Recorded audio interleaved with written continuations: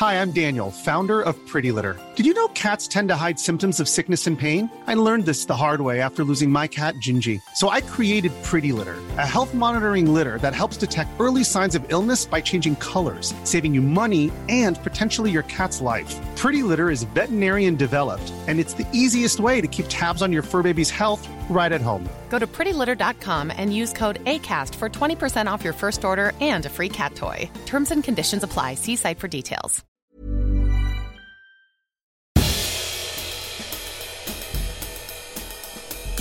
Ladies and gentlemen, welcome to episode 67 of Histories of the Unexpected, the show in which we demonstrate that simply everything, and I mean absolutely everything, really everything, has its own history, like lions, pylons, or earthquakes. A fascinating history of earthquakes. Or, for me, the flea, the bee, and the city. Did you like what I did there? Or the farmer, the llama, and Stop. the charmer. Stop it. I think we should definitely do something on the history of charm. I mean, amazing. Not like charms, but to be charming. Yeah. Prince Charming. Okay. It's all about fairy tales. And we're following the links in our minds as we come across them, explaining how those histories link together in unexpected ways. Who knew, for example, Sam, who knew that the history of the list is all about contemplation, Henrician politics, and the Royal Navy? Or that the history of the bubble is about childhood innocence, US advertising and the invention of BO, and ornamental hermits. Is it? It's about Yes. fun as well. Straight up fun. The bubble is about fun. The man sitting opposite me is the plumber of yesterday's toilet. It's Professor Extraordinaire of Early Modern British History at Plymouth University. It's Professor James Davies. Hello, James. Hello, Sam. And the man sitting opposite me is the curate of curiosity. It's the famous historical adventure of the truly wonderful Dr. Sam Willis, who's sitting here with a bobble hat on at the moment, because it's quite cold, isn't it, in your shed? It's a little cold in my shed, and I like to have my head encased in things. Yes. We do the history of the hat. We need to do... Oh, I so want to do Or the history of of the the hat. bobble. That would be cool. The history of the bobble, the history of the toggle. The bobble, the toggle, and the woggle. Yes. But I think we should definitely do the history of the hat. Shall we make a list of that? Shall we put that on our list to record in the new year? Yes, let's do that. History of hats are coming. So send us some, hit us up on Twitter with some ideas for the history of hats. Anyway, each week, one of us takes the lead, and James is wriggling around with excitement because I've finally decided to let him do the history of paper. I have had a fetish for historical paper for so long. As somebody who has worked on the history of letters for about 25 years, I know a thing or two about paper. And my real interest in paper came about when I wrote one of my last big books, The Material Letter in Early Modern England. And I spent a whole summer in what was Devon Record Office, just learning how paper worked, learning how it was made, learning how it sort of felt, learning how to actually read it, learning about chain lines and watermarks and I'm going to stop you there. all What do you mean sorts by of read things. paper? You don't mean read what's on it, I don't do you? mean read what's on it. No. I mean to actually look at it as a physical, as a kind of physical object in itself. Yeah. Though paper, for much of the period that I study, the sort of pre-1800s, paper is basically laid paper, okay, and it's made out of rags that are sort of boiled up into a pulp, and then they are laid into a wooden box. You say rags? Rags. So it's made out of old clothes and rags, and it's all pulped up, and it's put into a wooden box or a wooden frame, and across that wooden frame are little wires or chains, and they're about 18 millimetres to about 30 millimetres apart, and it sticks to that. And then you also have a shape of a watermark, which is the signature of the paper maker. Yeah. You make one... I mean, it must be all different crests and things. All sorts of different crests, and we'll talk about watermarks later on. I mean, they are incredibly interesting. But this is the sort of basic mechanics of making sheet by sheet. You think about how paper is sort of mass-produced now. But you're talking particularly about linen paper, aren't you? You're making paper made out of clothes, because I have experience of paper being made out of organic material. Yes, this is paper made out of rags, so it's got a particularly distinct touch. It was to what they it. used for banknotes, or used. It's just changed. You know, we have these horrible plasticky things which I loathe now, but it used to be made for banknotes. So if you know what we're talking about, imagine an old £5 note and how kind of soft they felt when they were. But imagine if you go into a pucker paper shop now and you look and you see handmade paper, it's that kind of fibrous feel. Paper comes in all sorts of different shapes and sizes, but the standard sort of size is probably the equivalent to about A3 nowadays. So, you know, double twice the size of A4, which is a sort of folio. That's the basic sheet, and then it would be cut down. But what's interesting about it is you can tell an awful lot about the paper just from feeling it, looking at the quality, looking at if you put it on a light box.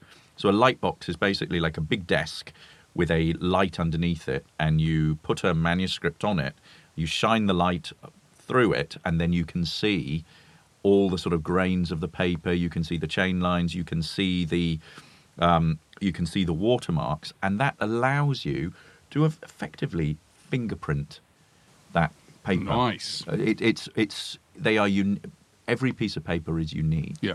And it can be dated, and this has wide application for all sorts of studies. If you want to date a historical document, you can often do it by paper analysis. But if you are interested, and I brought you a few little books here.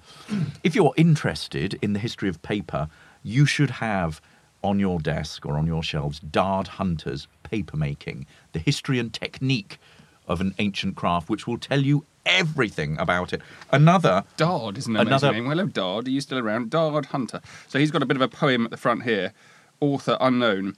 Rags make paper, paper makes money, money makes banks, banks make loans, loans make beggars, and beggars make rags. That's brilliant. So it's all circular. It's all circular. The other Bible that I think you should all buy is Peter Beale. Peter Beale used to be the manuscript expert at Sotheby's. What he doesn't know about manuscripts of all ages is not worth knowing. He produced a few years ago this wonderful book called A Dictionary of English Manuscript Terminology, 1450 to 2000. And I just wanted to read you what he says about paper, because I think this is one of the most succinct sort of little entries on the history of paper. Paper, which was invented in China probably in the 2nd century BC, has been the principal material used as a writing surface since late medieval times. It was introduced to Europeans by the Arabs at least by the 9th century AD, when the earliest Greek manuscripts on paper were produced. The first manufacture of paper in Europe was apparently undertaken by the Moors in Spain by the late 11th century, although the earliest surviving example of European paper currently recorded is a Sicilian deed dated 1109. The use of paper gradually spread across Europe, especially after the invention of printing in the 1450s, not least because of its relative cheapness compared to parchment, which is made out of animal skins. Paper was used in England at least by the early 14th century, and paper mills were established there by 1498. Although until the 18th century, most paper in Britain was imported from France or Italy, which is really important. Paper at the time was made by hand, principally from rags, originally of wool, cotton or linen. These were reduced to a pulp with water and size, and a measure of the pulp was scooped into a rectangular wooden tray or frame known as a mould, which was then gently shaken to make the fibres fuse together to produce a sheet of paper. Each frame was of a size that a single man could carry and was strung with wires or bore an inserted screen of wires which produced chain lines, wire marks and watermarks in the paper. Paper thus manufactured is known as laid paper. By the mid-18th century, a new process of paper manufacture was invented, producing a smooth paper made on a fine mesh of wires woven together. This type of paper, which predominated from 1800s onwards, is known as woven paper. As the process of manufacture became more mechanized, so did the demand for paper caused by the increased production of printed books, led to the use of more plentiful and cheaper organic and fibrous materials, which is what you were saying. These included most notably wood pulp, which was first patented in Germany in 1843, The processing of wood, however, introduced a higher level of acidity into paper, with the result that before the development of modern acid-free paper, many books of the mid-19th century onwards have turned brown and been apt to crumble away, having a very much shorter life expectancy than the handmade papers of earlier centuries. There, chapter and verse. That's brilliant. That tells you all about it. I like this one, this paper-making book, where it's got there's a list of just all the extraordinary topics involved. So early paper-making processes. He does the Chinese origins of paper-making, the papermakers of Europe, ancient watermarks, later-day watermarks, more paper-making materials, the paper machine and its inventor, printing revolutionises papermaking, watermarking, and so on. Out of all of this stuff, I think the watermark's one of the most interesting. So anyway, when I did my Silk Road programme for the BBC, I got to go to a papermaking factory. Ooh, tell us about that. It was amazing.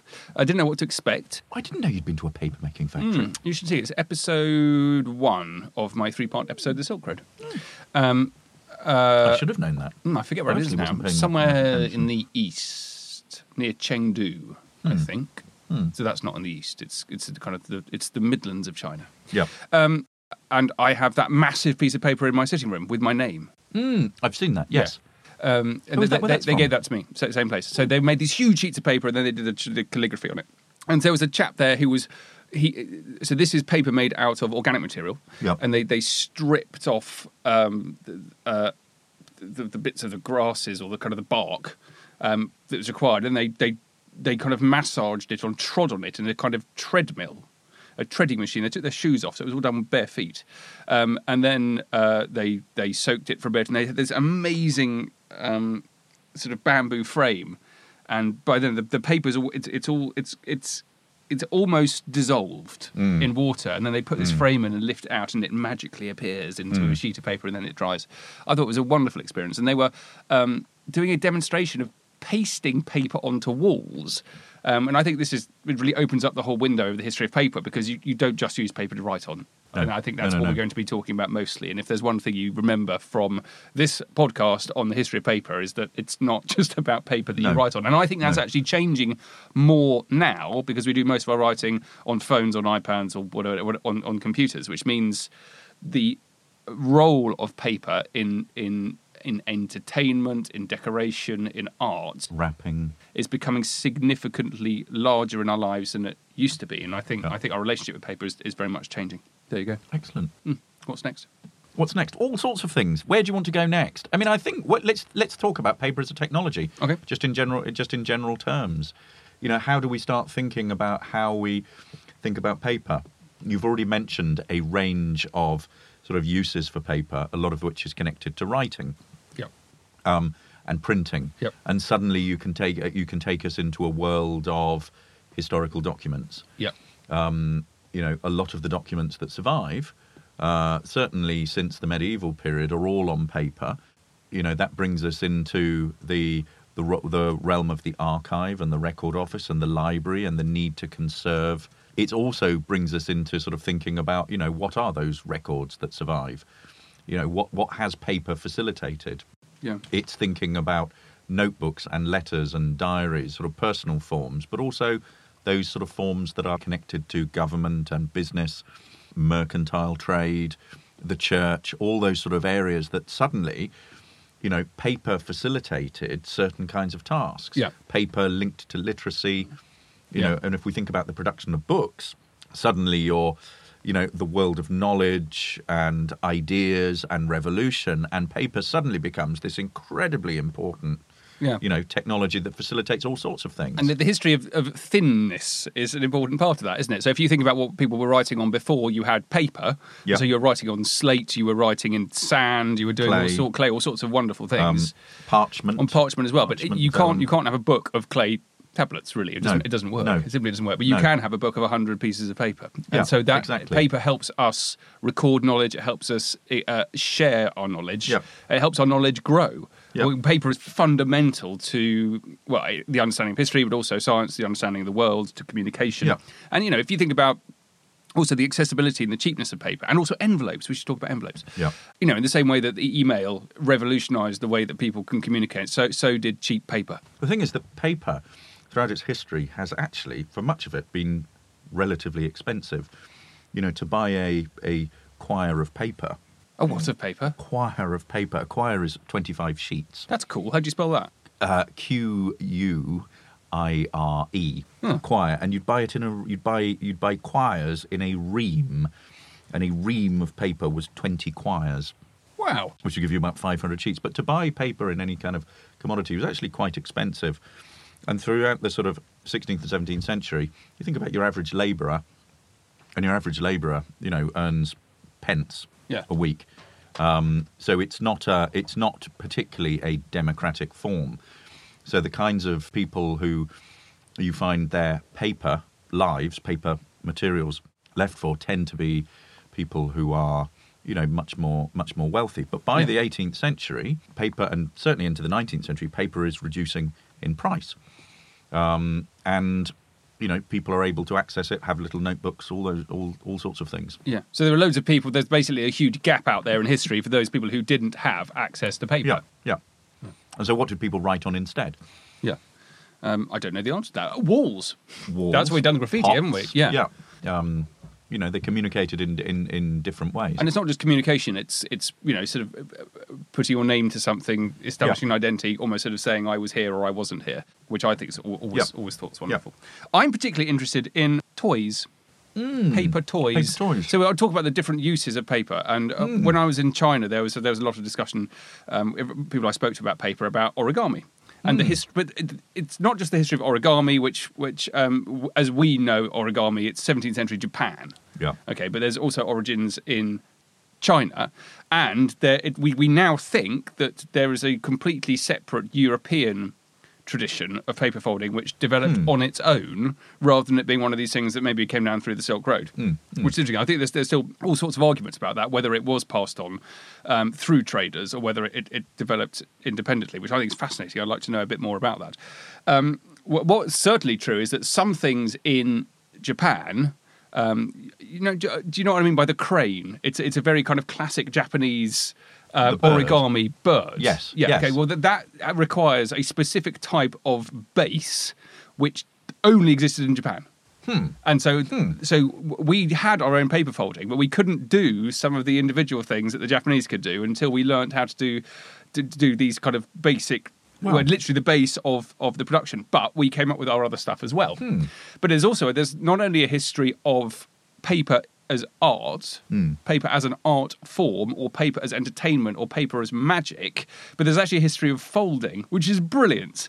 So the earliest known evidence we have for folding of anything at all is Egyptian. It's like 4,500 years ago, and that's some folded over parchment. Right. Which is quite difficult to fold, whereas paper you can fold more easily, and you can make things.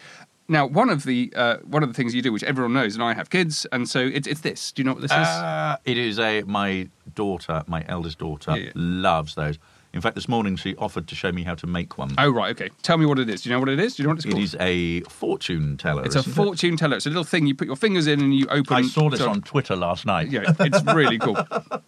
The Americans had them called cootie catchers. Cootie catchers. Yeah, also, cooties. Yeah, for catching. Well, cooties is actually to do with them kind of picking fleas. Fleas, yeah. So my spaniel is down here fast asleep, stinking of full fox of fleas because he rolled in a fox poo. I could, for example, give him a poke like this. And pick off a flea with him. But I don't think you could actually. I think it's like a game. You kind of jab at someone like a beak. But it can also hold it upside down, and you can use it to keep salt and pepper and things on the table. So it had camping. It had different functions. But you've given it a historical use. Well, I've given it a bit of a historical use because they are actually, just quickly. Do you know how to make one of these? No. Oh, they're really cool. So Show me. You get a square of paper. Right? Oh yes. Yeah. Ready to pop the question? The jewelers at BlueNile.com have got sparkle down to a science with beautiful lab-grown diamonds worthy of your most brilliant moments. Their lab-grown diamonds are independently graded and guaranteed identical to natural diamonds, and they're ready to ship to your door. Go to BlueNile.com and use promo code LISTEN to get $50 off your purchase of $500 or more. That's code LISTEN at BlueNile.com for $50 off. BlueNile.com, code LISTEN. Ryan Reynolds here from Mint Mobile. With the price of just about everything going up during inflation, we thought we'd bring our prices down. So to help us, we brought in a reverse auctioneer, which is apparently a thing. Mint Mobile Unlimited Premium Wireless. How to get 30, 30, bit to get 30, bit to get 20, 20, 20, bit to get 20, 20, bit to get 15, 15, 15, 15, just $15 a month? Sold! Give it a try at mintmobile.com/switch. $45 up front for 3 months plus taxes and fees. Promo rate for new customers for limited time. Unlimited more than 40 gigabytes per month. Slows full terms at mintmobile.com. Planning for your next trip? Elevate your travel style with Quince. Quince has all the jet-setting essentials you'll want for your next getaway, like European linen, premium luggage options, buttery soft Italian leather bags, and so much more. And it's all priced at 50 to 80% less than similar brands. Plus, Quince only works with factories that use safe and ethical manufacturing practices. Pack your bags with high-quality essentials you'll be wearing for vacations to come with Quince. Go to quince.com/trip for free shipping and 365-day returns. And then you fold in the corners. Yep. Oh, I see. Comme ça. Then you turn it over. Yep. And you fold in the corners again. Yep. And then you fold it in half. And then you make sure it's all creased. And then you can get your fingers in. Right. And you can open it. So this was known as a fortune teller in some societies. Right. We don't know when this originated, but at least from the 1920s, possibly as early as the 1700s, possibly even before that, 1600s. So the evidence for folded things, folded paper in Europe comes from round about the 17th century. One of the earliest examples is in the play The Duchess of Malfi. You know anything about that, James? I do know one or two things about it. Yes. Well, there is a reference to, in The Duchess of Malfi, to a paper prison for fleas. So there you go. Me. Yeah, and it's boys. The poor Duchess is feeling a bit sad for herself, and Yes. she's talking about It was quite a gruesome play. It is quite a gruesome play. She's talking about the bones in her body and things like that, and she refers to a paper prison for fleas. Anyway, so they must have made some kind of flea trap, which I think is really interesting. Excellent. Can I have a go? So I've made a fortune teller. Yes, I'll let you have a go in a minute. And fortune telling links to the history of fortune, which links to all sorts of truly wonderful things. So can you actually tell the future through one of these? And if you can tell the future through one, basically it's not proper fortune telling, it's child's fortune telling, because it's also simple. But the adult version is tarot cards, it's reading tea leaves, it's doing all of the other extraordinary astrology things. And this is in a kind of like a tiny little Disney version of fortune telling, which meant that some people didn't like it, because if you claim to be able to know the future, you're taking power away from God. So this is an example of something folded in paper which properly winds up the church. Interesting, huh? Very interesting. I've made you a Tudor fortune teller. Okay. I actually made you an unexpected Tudor fortune teller. Did you? Well, that's very kind of you. So you have to choose An early Christmas You have present. to choose between kings to begin with. I'm going to do this. So you have to choose between Henry the. These are all Tudor kings called Henry. Henry II, Henry IV, Henry VI, or Henry VIII. Henry VIII. The others aren't Tudors. Doesn't The matter. Tudors start with Henry VII. I know that. Henry VIII. It's maybe a medieval fortune teller. Yes. So 8 to go. 1, 2, 3, 4, 5, 6, 7, 8. You now have a choice of one of Henry VIII's wives. Have we got Anne Boleyn there? Yes. Can I have Anne Boleyn, please? Yes, you can. I'm not sure what do I do now. I go, You pull. Oh, hang on. You open it up and then you pull. Open it up, and then you pull, and you find out what happened to you. No, you could find out what happened to you, but what I've done is I've put a secret, unexpected Tudor subject. Oh, God. All right. Are you going to test me? I'm going to fold back Anne Boleyn, and inside here is going to be an unexpected Tudor subject I want you to talk about. Okay. For a minute. Oh, okay. So you've gone Henry VIII, you've gone Anne Boleyn, and your Tudor subject, James Daybell, is mirrors. Oh, mirror. Oh, we love the mirror. In fact, we have done a whole episode on the mirror. Mirrors are connected to the self. So looking in a mirror and sort of introspection and being aware of oneself. Fortune telling, scrying. Yes, fortune telling. They're also. I mean, I think in the past we talked about a mirror for a magistrate. So the mirror being a literary form where you would write a sort of a mirror to put up before a ruler. And the mirror was basically to show them how a good ruler should rule, and that they should then look at themselves against that kind of reflection and see whether they measured it up. So it's a way of giving advice, political advice. It's also connected to bad luck. Is it? Tell me about that. Breaking mirrors. 7 years superstition, 7 years bad luck. Interesting. Okay, let's go for another king. Oh, are we having Henry VII? Okay. Oh, we're continuing this, are we? We are going to continue. 1, 2, 3, 4, 6, 7. That's really good. Then you get another choice here. You get you've got to go through another series of kings: Edward I, Edward III, Henry VII again, or Richard I. Henry VII, please. Again, 1, 2, 3, 4, 5, 6, 7, and then you get back to Henry VIII's wives. Who would you like this time? Catherine Parr. Catherine Parr. Yes. Inside Catherine Parr is another of your unexpected Tudor subjects. Are you ready? Yes. Rings. Rings. Oh, we love a Tudor ring.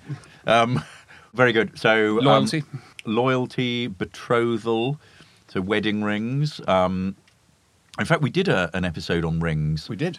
I think we may have lost that episode. Have we? In fact, that would be a terrible shame. I think we may have lost that episode. I think sure. people never heard it. But the courtship rings. Yeah. You can find lots of excellent examples of courtship rings.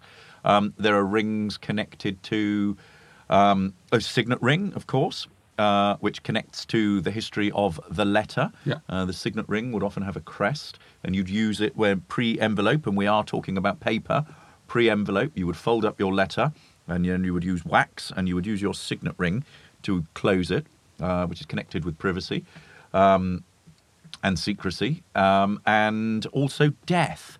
So memento mori rings. Mm-hmm. So you would have a little ring that would often have sometimes a lock of hair or a picture of a loved one.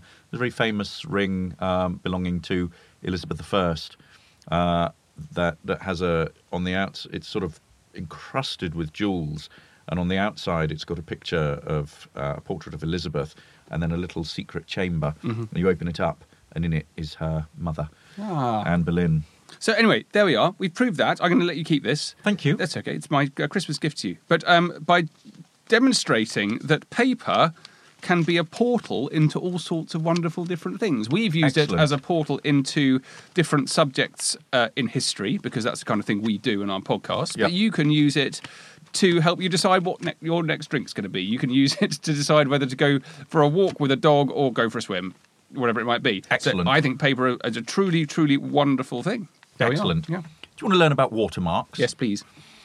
Briquet's Les Filigrans is a sort of multi-volume encyclopedia of watermarks.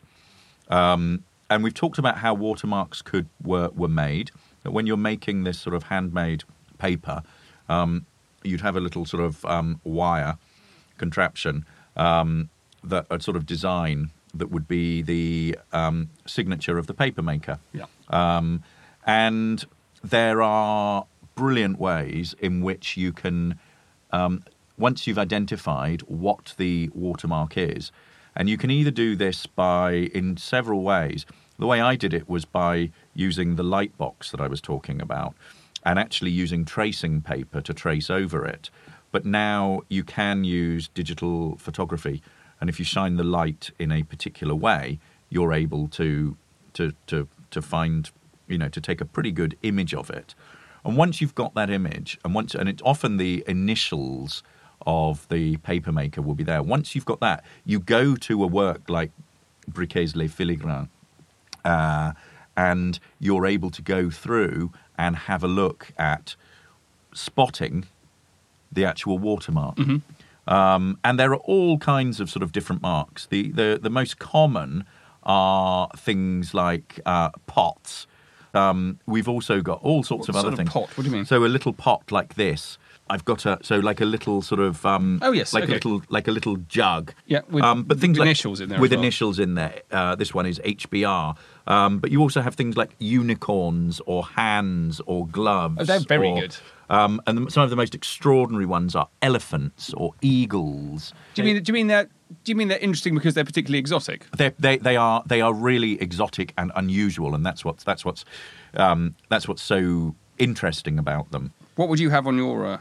What would I have on mine? Probably a glove at the moment. Oh, yeah, boring like a glove, like a hand with a glove. But you're able to tell quite a lot from this. And what's interesting, there's a brilliant article by a scholar called Mark Bland, who's a real manuscript expert. And he did a lot of work on 17th century court manuscripts and court poetry. And what he noticed was that the paper that these presentation manuscripts were written on often had the same watermark, and it was the watermark of a flag. Yeah. And this denoted fairly exclusive Italian high-grade paper that was being used by court poets for particular documents. So it sort of so it gets you to sort of thinking about grades of paper, which gets us to sort of start thinking about how we read paper. You know, we read paper in terms of the watermarks. We can sort of date it and authenticate it. But also, you read it in terms of quality and size and what that means. And I think I've talked in the past about the way in which the layout of a letter, the way in which you used the paper, the page, was important. Yep. So if you left lots of space before your, grovelling signature, it signified deference. Were people happy to write over watermarks? Is it okay? You just wouldn't see it. Okay. You wouldn't see it at all. So the watermark would be in one place. It's invisible to the naked eye. The only way you would see it is it would be above. It would be when you shone it to the light. Yeah. That's the only way that you can see it. So it's rather like, if you use Basildon Bond paper today, there is a sort of faint watermark in it, and you'd have no trouble. You just wouldn't see it. Yeah. Until you raise it to the sun. Or Clever something technology like that. being able to do that. It's very clever technology. Very clever technology.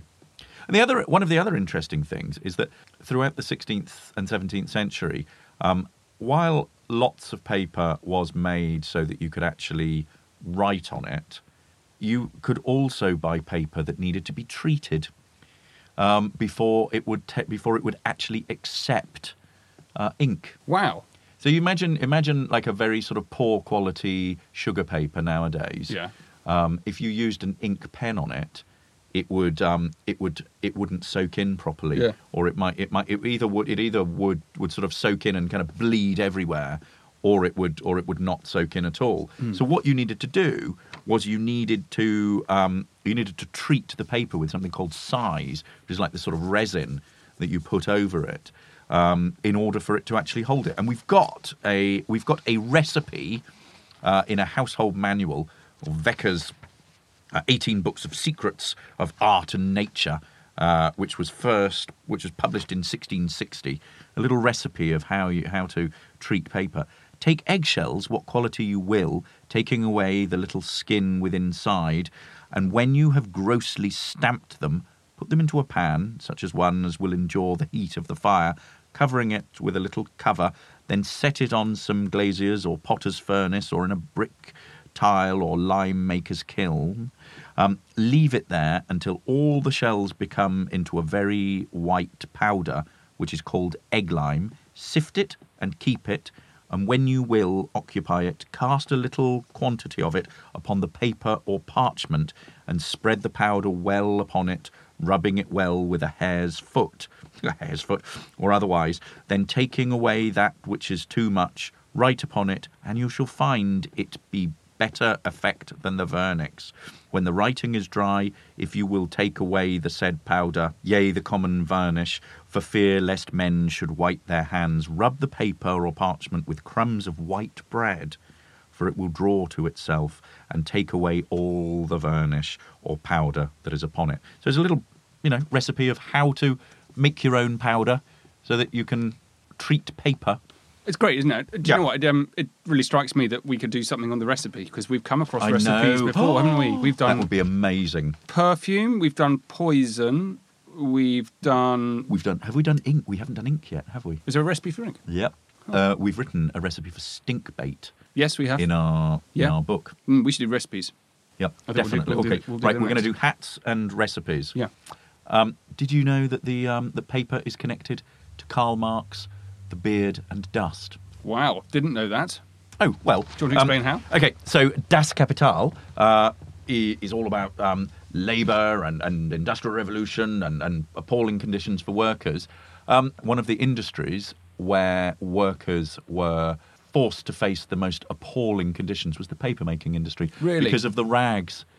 And the rags that were And that was just that were sort of affecting their torn hands. up, affecting their hands, but also breathing it in, and cholera Wow. as well. And it's the dust It's Yeah. the dust that gets into the lungs, Yeah. and the beard, of course. You would grow a beard in order to have it as nature's filter, so that you didn't have all this toxic dust going down into your lungs. So paper, That's truly amazing. in a roundabout way. Yeah. Yep. I've been thinking about this for a few days now, and I didn't make that link to child labour and No. working conditions No. and stuff. But Terrible. it's now very clear. Yes, So thank you very much. we've done a lot, haven't we? That's super. But we could carry on with paper. We haven't done blotting paper. We haven't done wrapping paper. We haven't done newspaper. Money, Haven't done money. We touched on brown, it briefly. brown paper. Brown paper. What does that mean?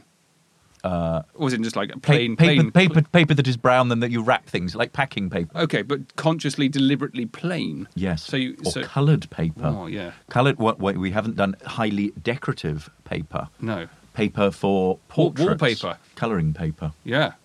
Paper for portrait. So paper for art. Yeah, paper for art. Well, I think here's another challenge for the new year. We should both go away and find an example of some particularly interesting type of paper which we haven't discussed, and we'll come back with paper, a new discovery, with another podcast in the new year, which sounds amazing to me. Brilliant. I'm on it already. Brilliant.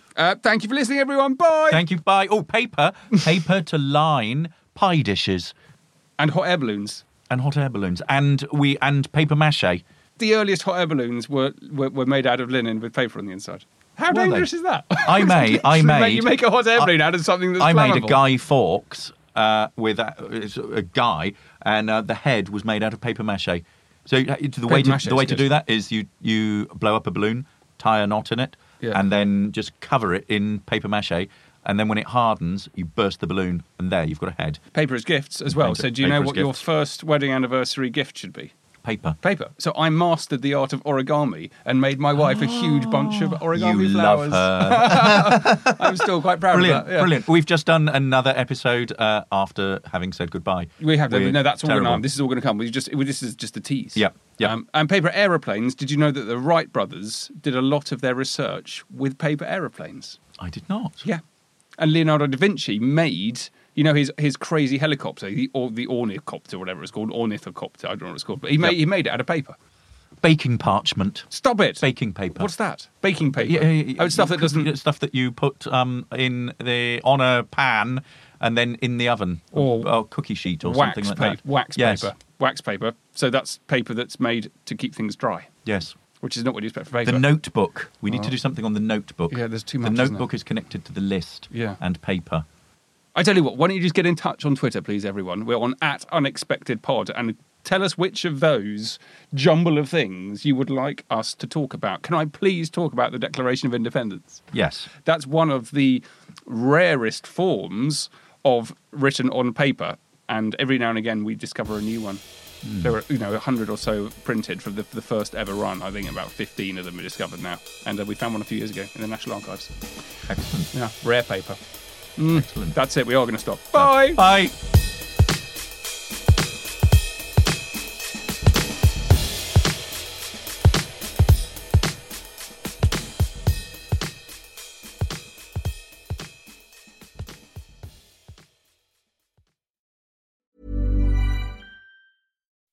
When you make decisions for your company, you look for the no-brainers. If you have a lot of mailing to do, Stamps.com is the ultimate no-brainer. Use the Stamps.com mobile app to mail everything you need to keep your business running with up to 89% off USPS and UPS. Make the same no-brainer decision as over 1 million other businesses with Stamps.com. Use code PROGRAM for a special offer. That's Stamps.com, code PROGRAM.